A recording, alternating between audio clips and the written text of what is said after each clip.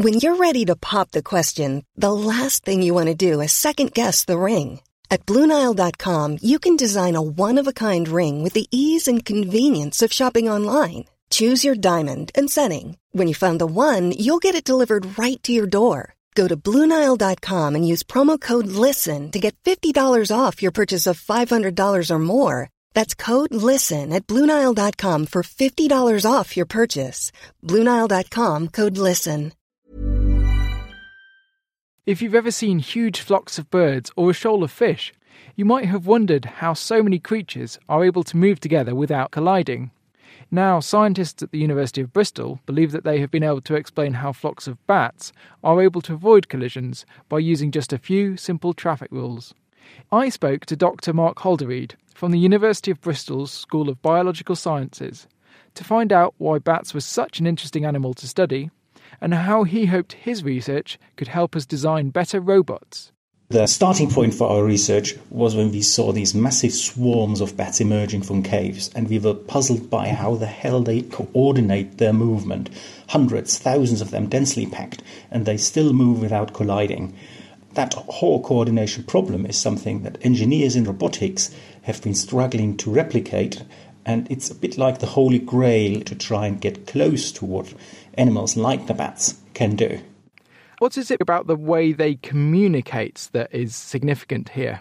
Bats are special because they don't use vision to do whatever they do. They use biosonar. That means they orient by the echoes that bounce back from whatever is in their environment. Now that offers an opportunity for us to research that, because we can put microphones out there and record what they're saying, and then we can reconstruct what they're hearing.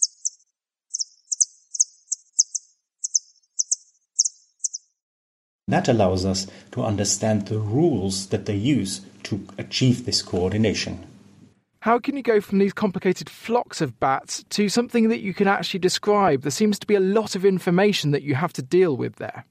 As a researcher looking at these flocks of thousands of bats, it's interesting, but it's also very, very challenging. Somewhere in there is the truth, but in order to reveal the truth, we have to move to a simpler problem. The steps that we took, first of all, we went from thousands to a pair. We looked at the interactions of two bats, and the other tricky bit is, as flying creatures, they can move up and down as well as left and right. We have chosen a species which flies in just 2 dimensions. It forages over water surfaces. What simple rules have you found that govern the flight of bats? When we studied this, we found really rich behaviors. So we saw that they sometimes chase each other, they fly in tandem flights, they do little formation dances. It gives us a lot to play with.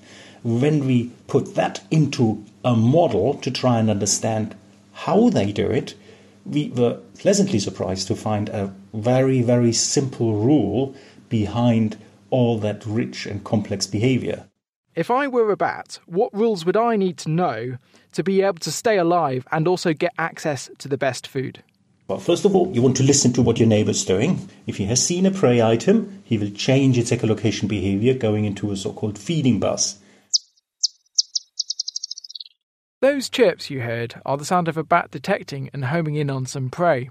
But if I were another bat and I heard that noise, what should I do? You know that he has found prey. It would be a good idea to go there and check that site out. So that's a good idea to improve your foraging success by eavesdropping. But when you are close, you don't really know what the other guy is going to do, but it's a very safe and smart strategy to align with him and follow whatever he's doing. You can follow in a tandem flight or formation flight with a certain delay, between 1/10 of a second and 1/2 of a second. That's all you need to do. You've effectively discovered the highway code for bats.